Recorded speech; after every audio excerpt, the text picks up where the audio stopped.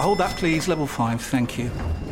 Ah, you must be one of our new interns. Yeah, hi, nice to meet you. Hi. Now, the most important thing to know is to in the biparcel rise plug sale. The most important thing is what? Sorry. The single most important thing is to in the channelized bin bingus of the biparcel rise plug sale, and you'll be fine. Yeah, that sounds important. Does work chat all sound like gibberish to you? Find collaborative articles with tips from the LinkedIn community to help you get through those tricky conversations. Making work make sense? LinkedIn knows how. Tired of ads barging into your favorite news podcasts? Good news. Ad-free listening is available on Amazon Music for all the music plus top podcasts included with your Prime membership. Stay up to date on everything newsworthy by downloading the Amazon Music app for free or go to amazon.com/news ad free. That's amazon.com/news ad free to catch up on the latest episodes without the ads. Outspoken with White and Jordan. 100% engagement. It's a total disrespect. Download, stand well back, listen. Jim White and Simon Jordan. I don't see that view. Outspoken with White and Jordan. From the world's biggest sports radio station, Talk Sport. Thanks for listening to Outspoken with White and Jordan. I'm Jim White, and today myself and Simon spoke to Tottenham Hotspur head coach Ange Postecoglou. What is success for Spurs this season? We also take a look at the Scotland versus England rivalry. Is it one the fans still care about? And Paul Pogba has been provisionally suspended after testing positive for testosterone. What would a long-term ban mean for his career? This is Outspoken with White and Jordan. I'm delighted to say, Simon, we are joined by the recently appointed Tottenham manager, Ange Postecoglou. Ange, good morning. Yeah, good morning, guys. Great to see you. Morning, Ange. Morning. Great to see you. First off, thank you so much for giving us this time this morning, Ange. So let's get to it. I mean, less than 3 months into the role, has Premier League football been everything you ever envisaged? Look, I guess so. I mean, my expectations going into it are pretty much the same as every other role I've got into. You kind of understand there's a challenge before you. And, whilst people, I guess particularly over this side of the border are fairly infatuated with the Premier League, it's still a football club I need to take over and do, the things I've always done, what I did at Celtic or in Japan or in Australia. But it's been great in terms of me just being able to sort of get my feet under the desk and start working in the way I want to and sort of getting people to buy in. So been enjoyable so far. Good to hear. I mean, have you had any big surprises so far in the job? Anything taking you by surprise? What's been the biggest challenge, would you say? No real surprises. As I said, it's still football. I think if you can sort of take away all the general sort of scrutiny that's around, particularly around the Premier League, but in every role you have, nothing really surprising. The challenges are, as I said, as expected. Every time I walk into a role, there's a reason I'm here. If things were going well, I wouldn't be here. That's most managers will tell you that's the reason you come in, and with that, you go in with your eyes wide open, expect it to be tough, and it will be. We're just very much at the beginnings. We've had a encouraging start, but still plenty to do. And when you looked at the opportunity of Tottenham, what was it? I mean, I'm not just obviously because they asked, right? But what was it about Tottenham that made you want to join them? A lot of people have this perspective of Daniel Levy, of the challenges that Tottenham Hotspur have had, the fact that they haven't won any trophies. You've come in from the background with a lot of noise about what you've achieved at Celtic, and justifiably so, because I think you did a brilliant job. But Tottenham as a challenge, what was it that drew you to them? Exactly that, Simon. I love a challenge. I've done that through my whole career. I guess every step along the way, wherever I've sort of decided about when to move, and I've usually moved on the back of success wherever I've been, is because there's a challenge out there that really stirs me. As you said, first you've got to get asked, so that's the first thing, and I was asked. Secondly is you look at what you're going into, and I think the fact that it is, for all intents and purposes, one of the biggest clubs in the world, but it hasn't had success for a very long time, was probably the key driver for me. Because I think when you go into a challenge like that, that should you be able to, implement the things you want to, and all things being equal, it goes well, you can make an impact and leave a mark on the club you worked for, and that's what I've tried to do with all my clubs. So that was the biggest attraction for me, the fact that the club hasn't had a lot of success. It kind of is coming off a particularly poor season, even by its own standards, and the opportunity there to create something. What's the challenge, mate? I mean, when you conceptualise a challenge in people's minds, some people would say it's to win something for Spurs. Others might say to get Daniel's objective of getting inside the top 4. What is the challenge? The challenge is, for me, the same everywhere, to get the team to play a certain kind of football that gives its own fans and punters something to get excited about on a weekly basis and bring success to the club. There's no other reason I do what I do. It doesn't matter where I've been. I want to bring success to this football club, play in a certain way. That never changes. I'm uncompromising in that. And success for me is winning things. But, at the same time, it's not a desperation around just winning something, because I just don't think that's, that gets you sort of the sustainable sort of opportunity to be successful. That for me, it's the roots of it, the foundation of it is just to play the game a certain way, which I believe brings success, but also excites the punters. And as you rightly say, the challenge is to win things, and Tottenham fans desperately want to win something.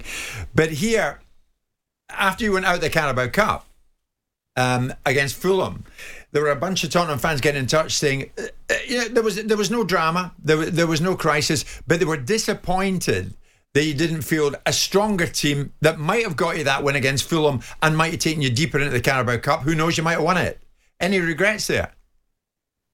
No, and I've been at pains to say, and again, I've had it through my whole career, supporters should feel the way they feel. I'm not going to tell them, to not be disappointed or not. But as I said before, for me, I'm not in this job desperate to win something just to win something. I'm here because I want to create a club that has the opportunity to win things on a yearly basis. And there's a difference, because us winning a Carabao Cup and finishing 10th is not what I think this club's about. And that's not dismissing the Carabao Cup. I want to win every game. Trust me, I was disappointed on that night as well. But that's not the end game for me. It's not about just winning something for the sake of winning something. It's about building something. I mean, that's what's always driven me my whole career. I want to build clubs that have sustainable success and supporters going to every season feeling good about their prospects and watching their team play football.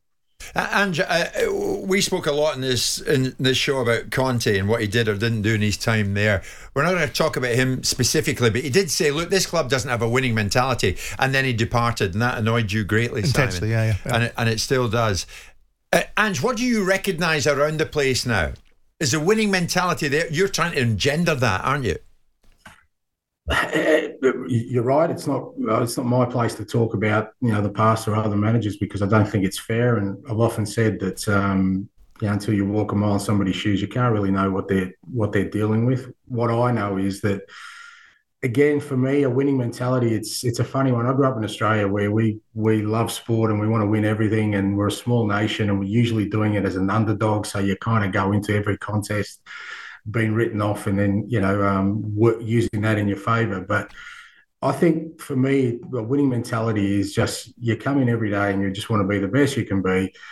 And it's got to be born from something else, because there isn't a football club on this planet, there isn't a manager on this planet that does not want to win. There isn't a player on this planet that does not want to win. I refuse to believe that anyone goes into a game of football, irrespective of the odds they're need to overcome, not trying to win.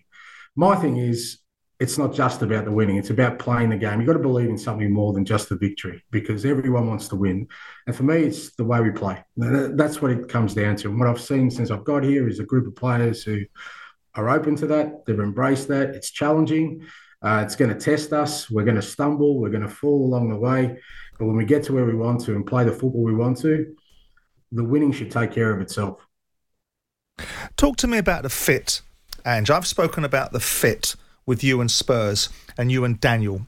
And I'll touch upon your predecessors, but I don't ask you to comment upon them. I look at the reality of the fit for you, which is the opportunity for you to go to Tottenham Hotspur, was based upon, it was a mutual advantage in terms of you wanted to manage Tottenham Hotspur. You weren't doing them a favour and turning up and getting a big bag of money. You wanted to manage Tottenham Hotspur and they wanted you as the manager. Whereas the predecessors perhaps were getting big reputations justifiably and turned up doing Tottenham Hotspur a favour. Talk to me about the fit of this particular decision-making process of you going to join Tottenham and the working relationships you have with the key components of it, like Daniel Levy. Look, I think it's essential, Simon, and I think the reason I've probably, had success at just about every club I've gone to is because they've identified what they need in the next phase of, whatever that club cycle is in terms of style of football, in terms of environment, in terms of all those things. And I come out as sort of the last man standing in that process. And when I see that, I know that the club is a good fit for me, because the one thing about me is when I come in, I'm not going to compromise on certain things. I make that clear in the discussions we have before I accept the role. And when the other party, whatever that may be, in this case, Tottenham and Daniel decided to go with me, then I knew that they were open to going in my direction. And then it's up to me. After that, I'm going to take responsibility for whatever happens here, good, bad, or otherwise. It's not going to, if I don't succeed, it's not going to be because of something that exists within this club or external factors, because I haven't been able to do what I want to do from myself, and the process for me now is about gaining the trust of everyone at the football club, the supporters, the people who run and own this club, the management, the players, the staff. That's up to me. It's all on me from now on. I think the only thing I ever asked for was that door to be open and to be, I guess, supported, which I have been. And from here on, it's really down to me, because I've accepted the role. I've accepted whatever challenges exist within this football club. I've accepted that, and I'll take responsibility for that. Ange, what would you say is the ceiling for the club in what is one of the most competitive Premier Leagues for some time? I don't like ceilings, don't like floors, don't like any kind of impediments that limit anything you do in life, Jim. From my perspective, let's see where it takes us. When I started this off 26, 27 years ago as a manager, I left the bank to become a manager. I can tell you that there was probably plenty of ceilings that were put before me then, and I'm standing here today. And who knows? I don't work that way. For me, it's about trying to get this club to the levels where I believe it deserves to be. It's got unbelievable training facilities, stadium support. It's got all the ingredients you'd ever want for a club to have success. My role within that is to try and manifest that into something more tangible in terms of on field, and give the punters and supporters something to be proud of. So who knows, mate? We'll see whatever the ceiling may exist. Let's see if we can smash through it. I like that. You don't like ceilings. I love it. James Maddison's already been lauded as one of the signings of the summer, Ange. Did well getting him, and he's made a great start. What can you tell Tottenham fans listening? And there are thousands listening, let me tell you. I can see it in front of me. I mean, is there more to come from Maddison? You excited about Maddison? Oh, absolutely. Again, that's, I guess, when you talk about support I've had since I've got the role. I mean, we signed James pretty early on in the piece, which was great for me. I mean, we had competition from other clubs for him, and the club sort of backed me early on to bring him in. I think what you've seen so far is we've gained a player with outstanding ability, but also somebody who also is very, very driven to bring success to this football club. And I think when you get both, sometimes you get players at different stages of their careers, but for James and the club, I think it's a perfect timing, because he's come here to make an impact, not just for himself individually, because I think he's already done that as an individual. He wants to make an impact for this football club, and I think for James Maddison, all the players, we're just at the beginnings. Again, I don't say that to dismiss the fact that we've had an encouraging start, but we've still got a long way to go in what we're trying to build. And guys like Matters and Sonny and Romero, who are now the new leaders of this group, they're going to play an important role in that. Those are three, are they? Maddison, Son, Romero. Do you see them as the leaders, some of the leaders in your squad? Yeah, I think so. I think it's important that, a lot of it has to be player driven. I can sit there and try and paint the prettiest of pictures, but ultimately they've got to buy into it. They've got to believe it. It's their, I keep saying, it's their dressing room. they go into there every day. They don't go in the dressing room. The environment there is going to be key to us being successful. And it's got to be driven by them. They're the people involved, not the players, the people who lead in there. And I think those three, along with others who we've got in the group, hopefully will drive that. And I noticed Messi this week, Ange described Romero as the best defender in the world. I don't know.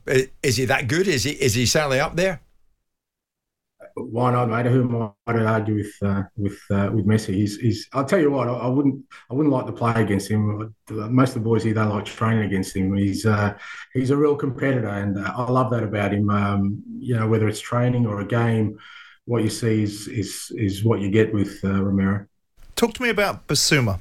This is a player that was signed from Brighton that seemed to have been marginalised last season. Didn't even get a look in.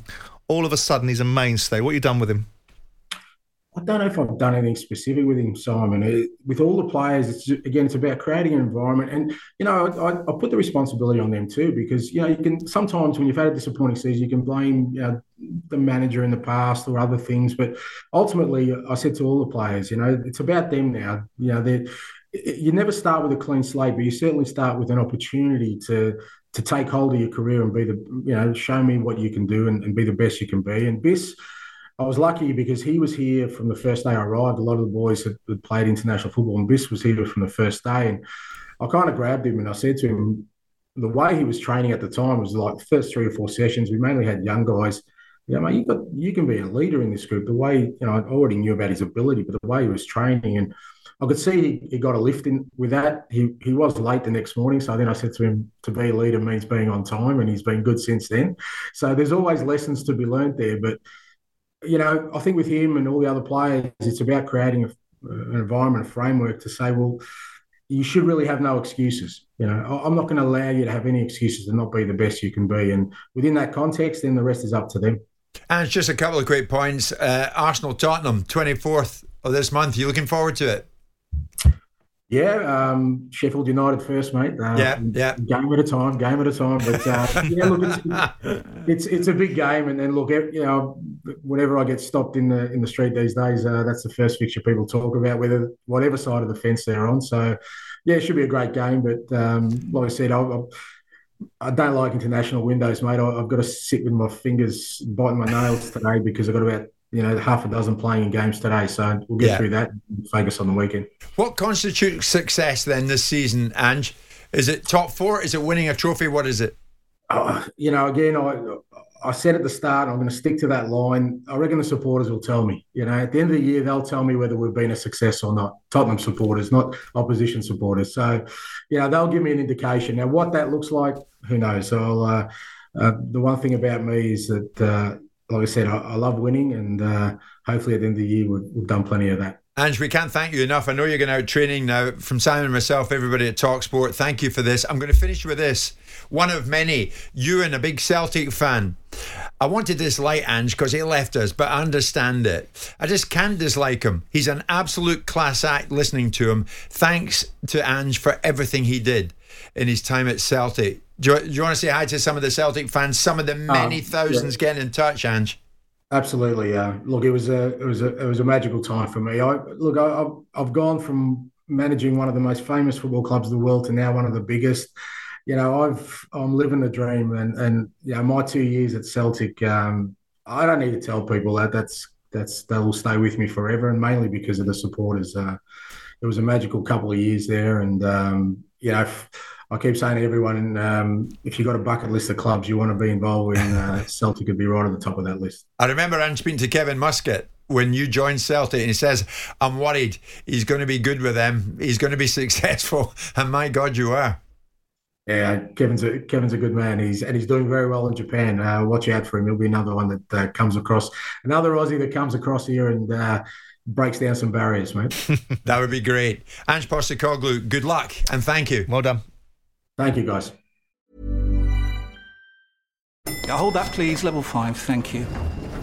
You must be one of our new interns. Yeah, hi, nice to meet you. Hi. Now, the most important thing to know is to in the Buy Parcel Rise plug sale. The most important thing is what? Sorry. The single most important thing is to in the Channelized Bing Bingus of the Buy Parcel Rise plug sale, and you'll be fine.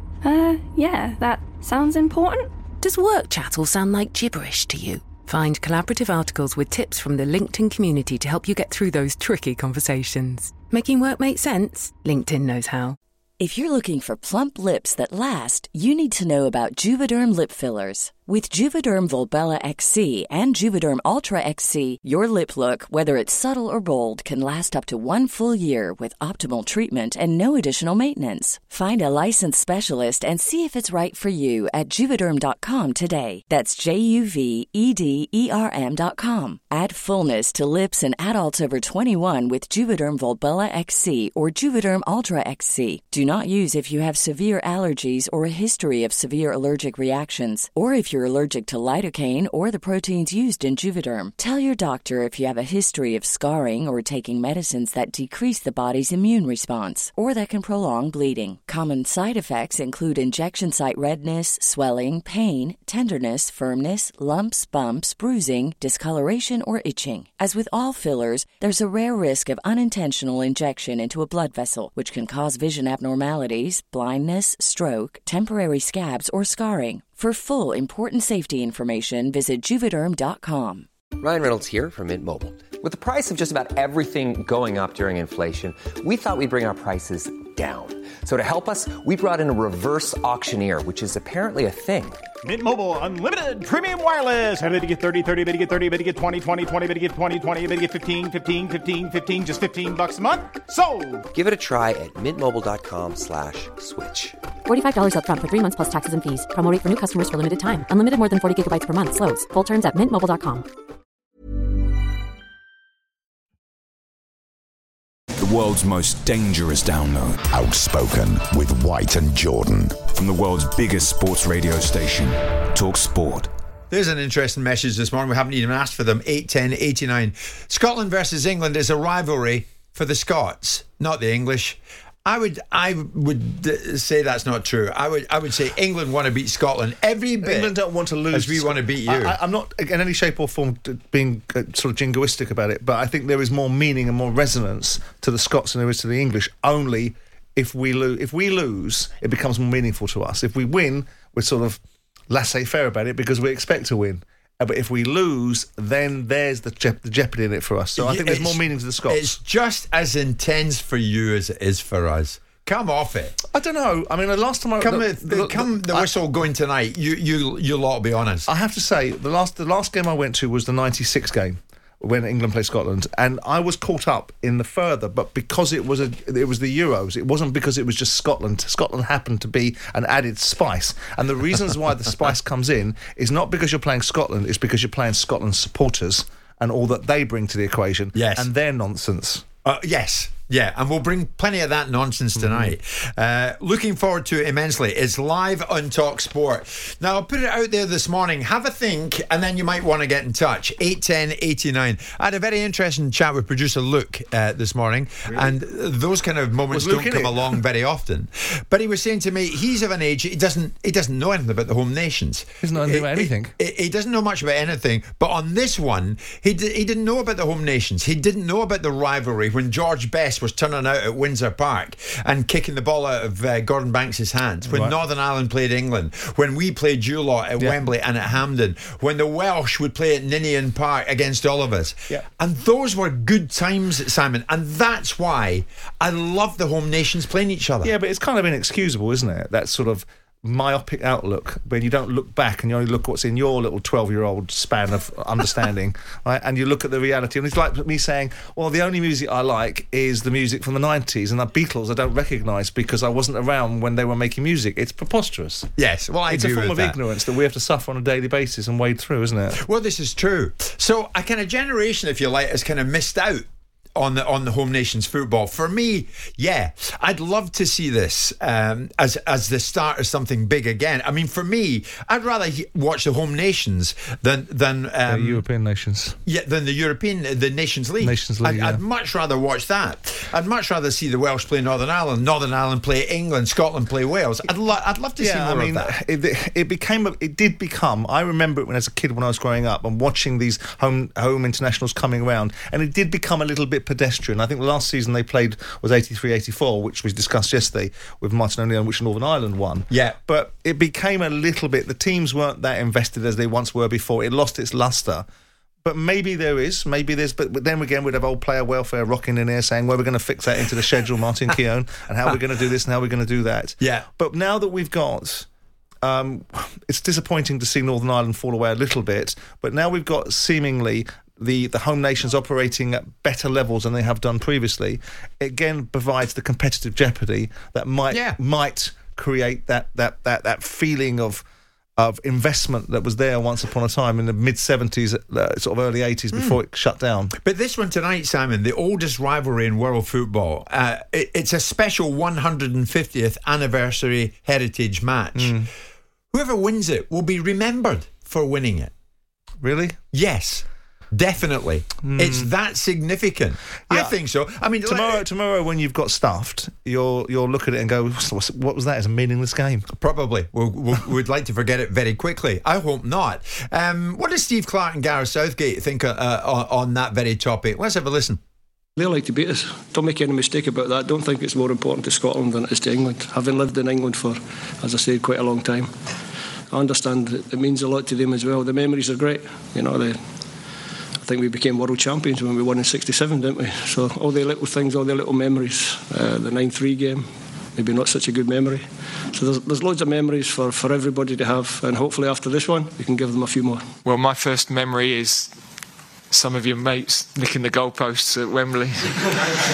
I mean, this is horrendous what I'm going to say here ahead of tomorrow, but I was supporting Scotland in 1978 because obviously we hadn't qualified.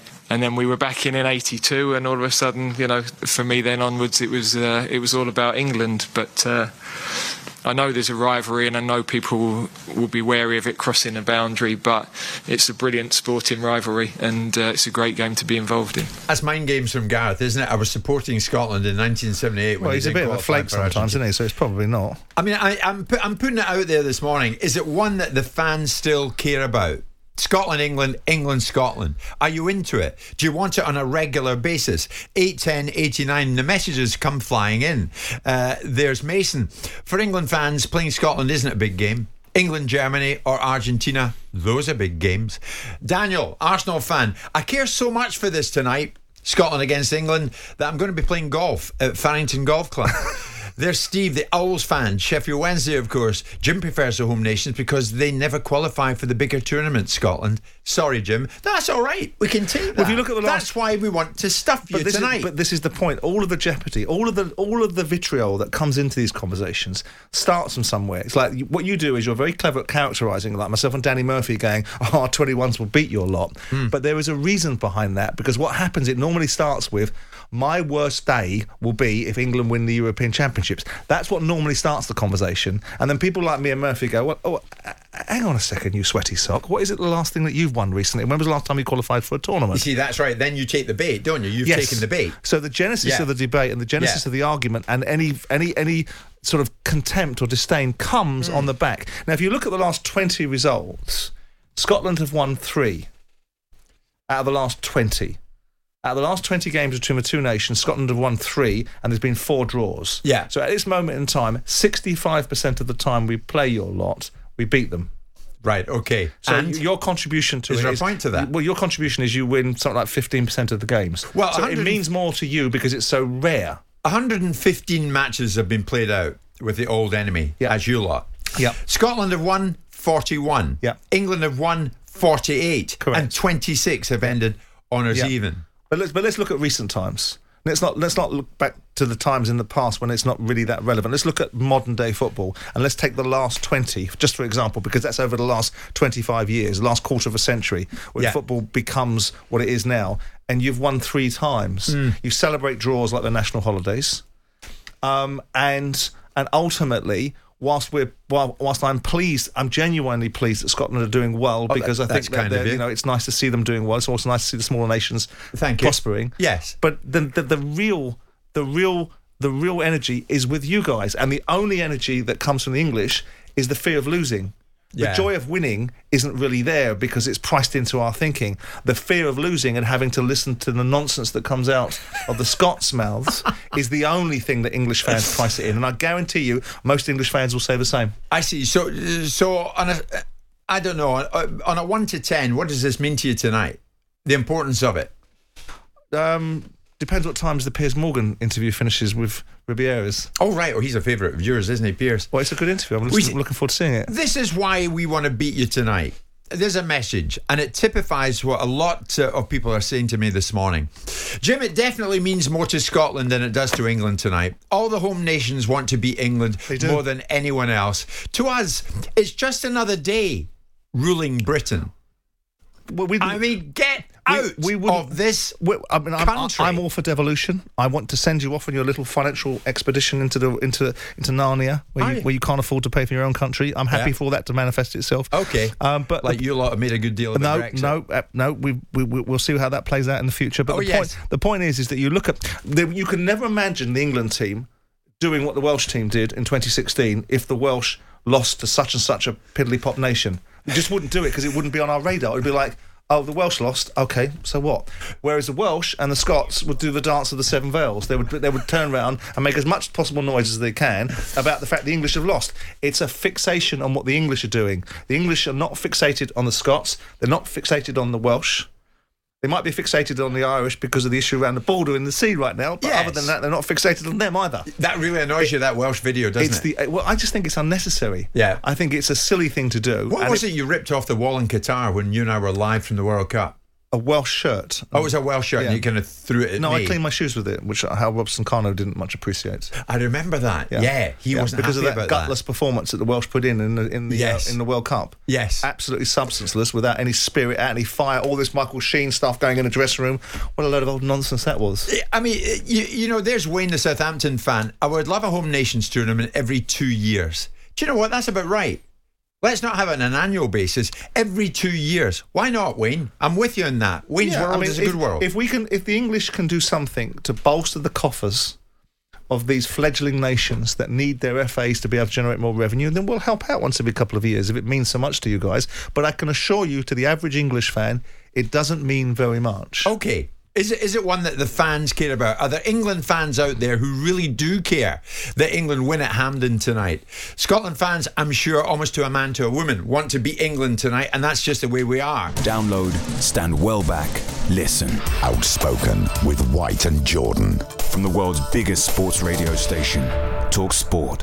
Paul Pogba has been provisionally suspended after failing an Italian anti-doping test.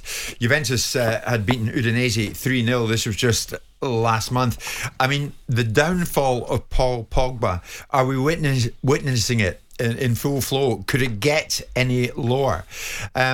According to NADO, Paul Pogba's suspension comes after testosterone was detected in the test. This is according to Italy's national anti-doping organisation, NADO. Let's get more on this. Our European football expert, of course, Julien Laurent, a man who knows Paul Pogba, of course, World Cup winner Paul Pogba. Julien, good morning. I asked the question there, and I'll ask it to you.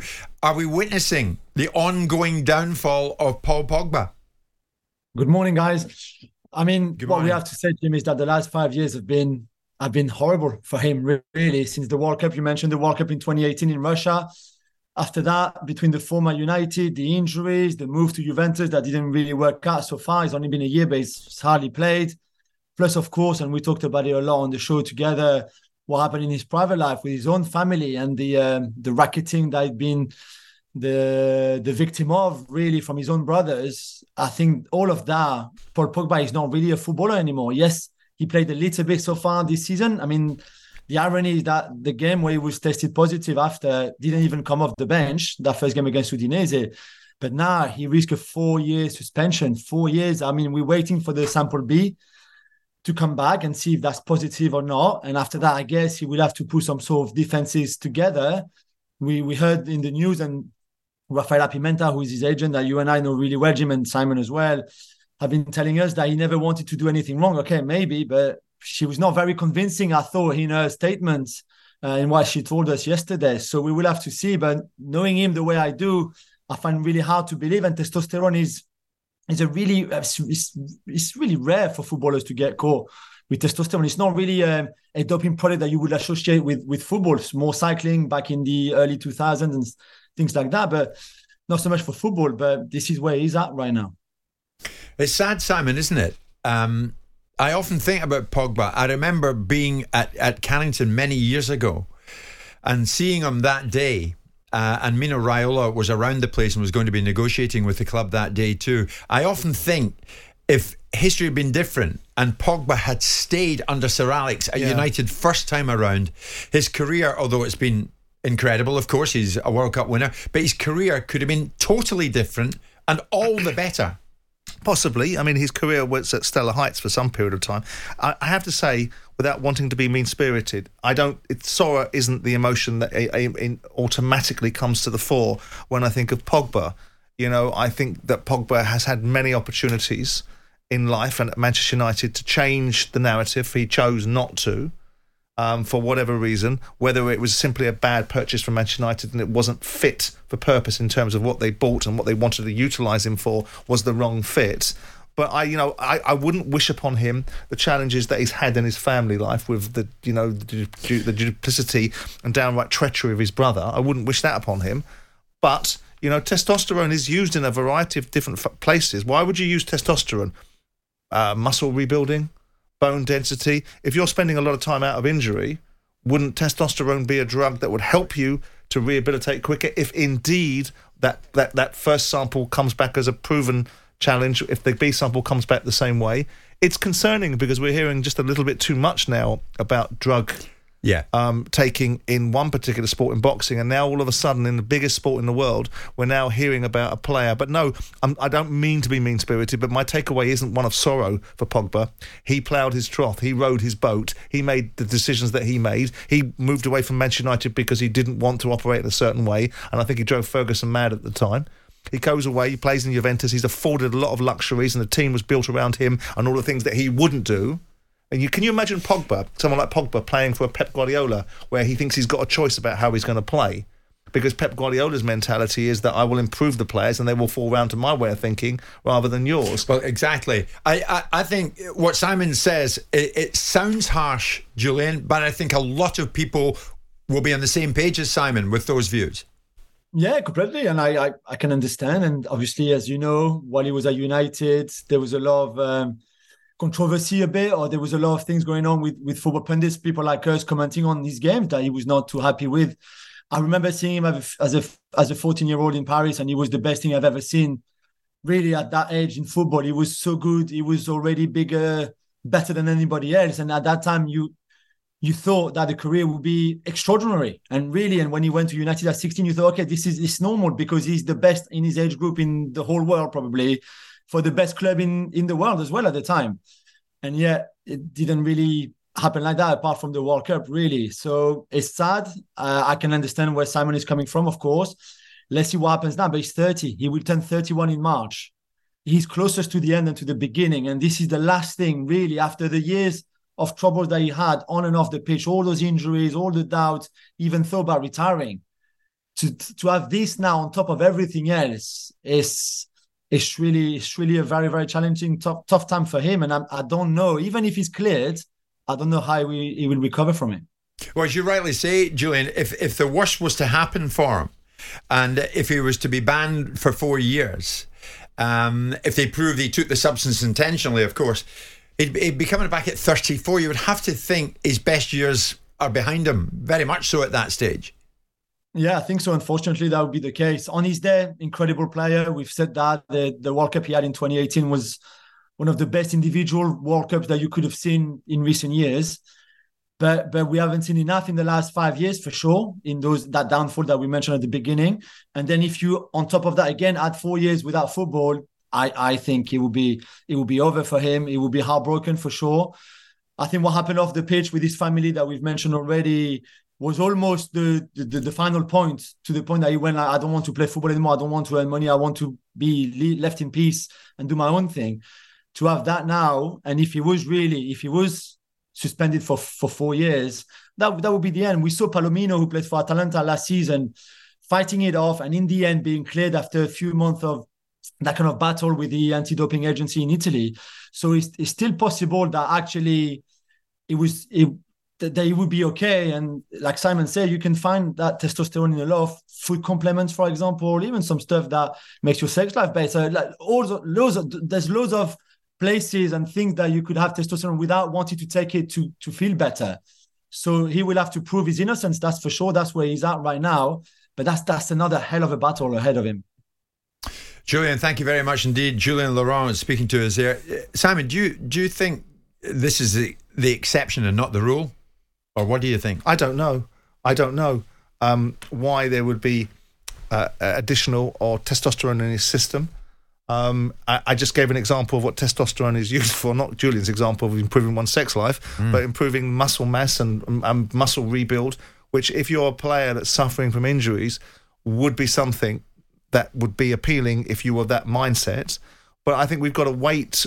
Like I said yesterday, I cannot make the argument that I think that we should hear both sides of a debate and not judge people in the here and now until we've seen nuance and context, and then go bang. I tell you what, because Pogba isn't one of my favourite players, he's done. I know I would rather see the B sample come back and hear the explanation rather than just go, I tell you what. But if he is caught in this trap and he is guilty of what they're alleging, then in 4 years he's gone, he's done, he's finished. Maybe in 4 years' time he can rock up to that wonderful Saudi league that you think is going to be so prevalent. Okay. What we do know is, of course, in the short term and maybe the long term, challenging times ahead for Paul Pogba. The world's most dangerous download. Outspoken with White and Jordan. From the world's biggest sports radio station, Talk Sport. Thanks for listening to Outspoken with White and Jordan. Please leave us a 5-star review wherever you get your podcasts from. We'll be back tomorrow. Tired of ads barging into your favorite news podcasts? Good news. Ad-free listening is available on Amazon Music for all the music plus top podcasts included with your Prime membership. Stay up to date on everything newsworthy by downloading the Amazon Music app for free or go to amazon.com/news ad free. That's amazon.com/news ad free to catch up on the latest episodes without the ads. At TalkSport, we absolutely love it when our fans get stuck in. That's why we want you to join us in The Dugout, a brilliant new TalkSport listener community. It's a place where you can tell us what sports you're into and who your favourite teams are. And tell us what you think we could do better, like big guests and new sports and that. You could win an Amazon voucher for taking part. What are you waiting for?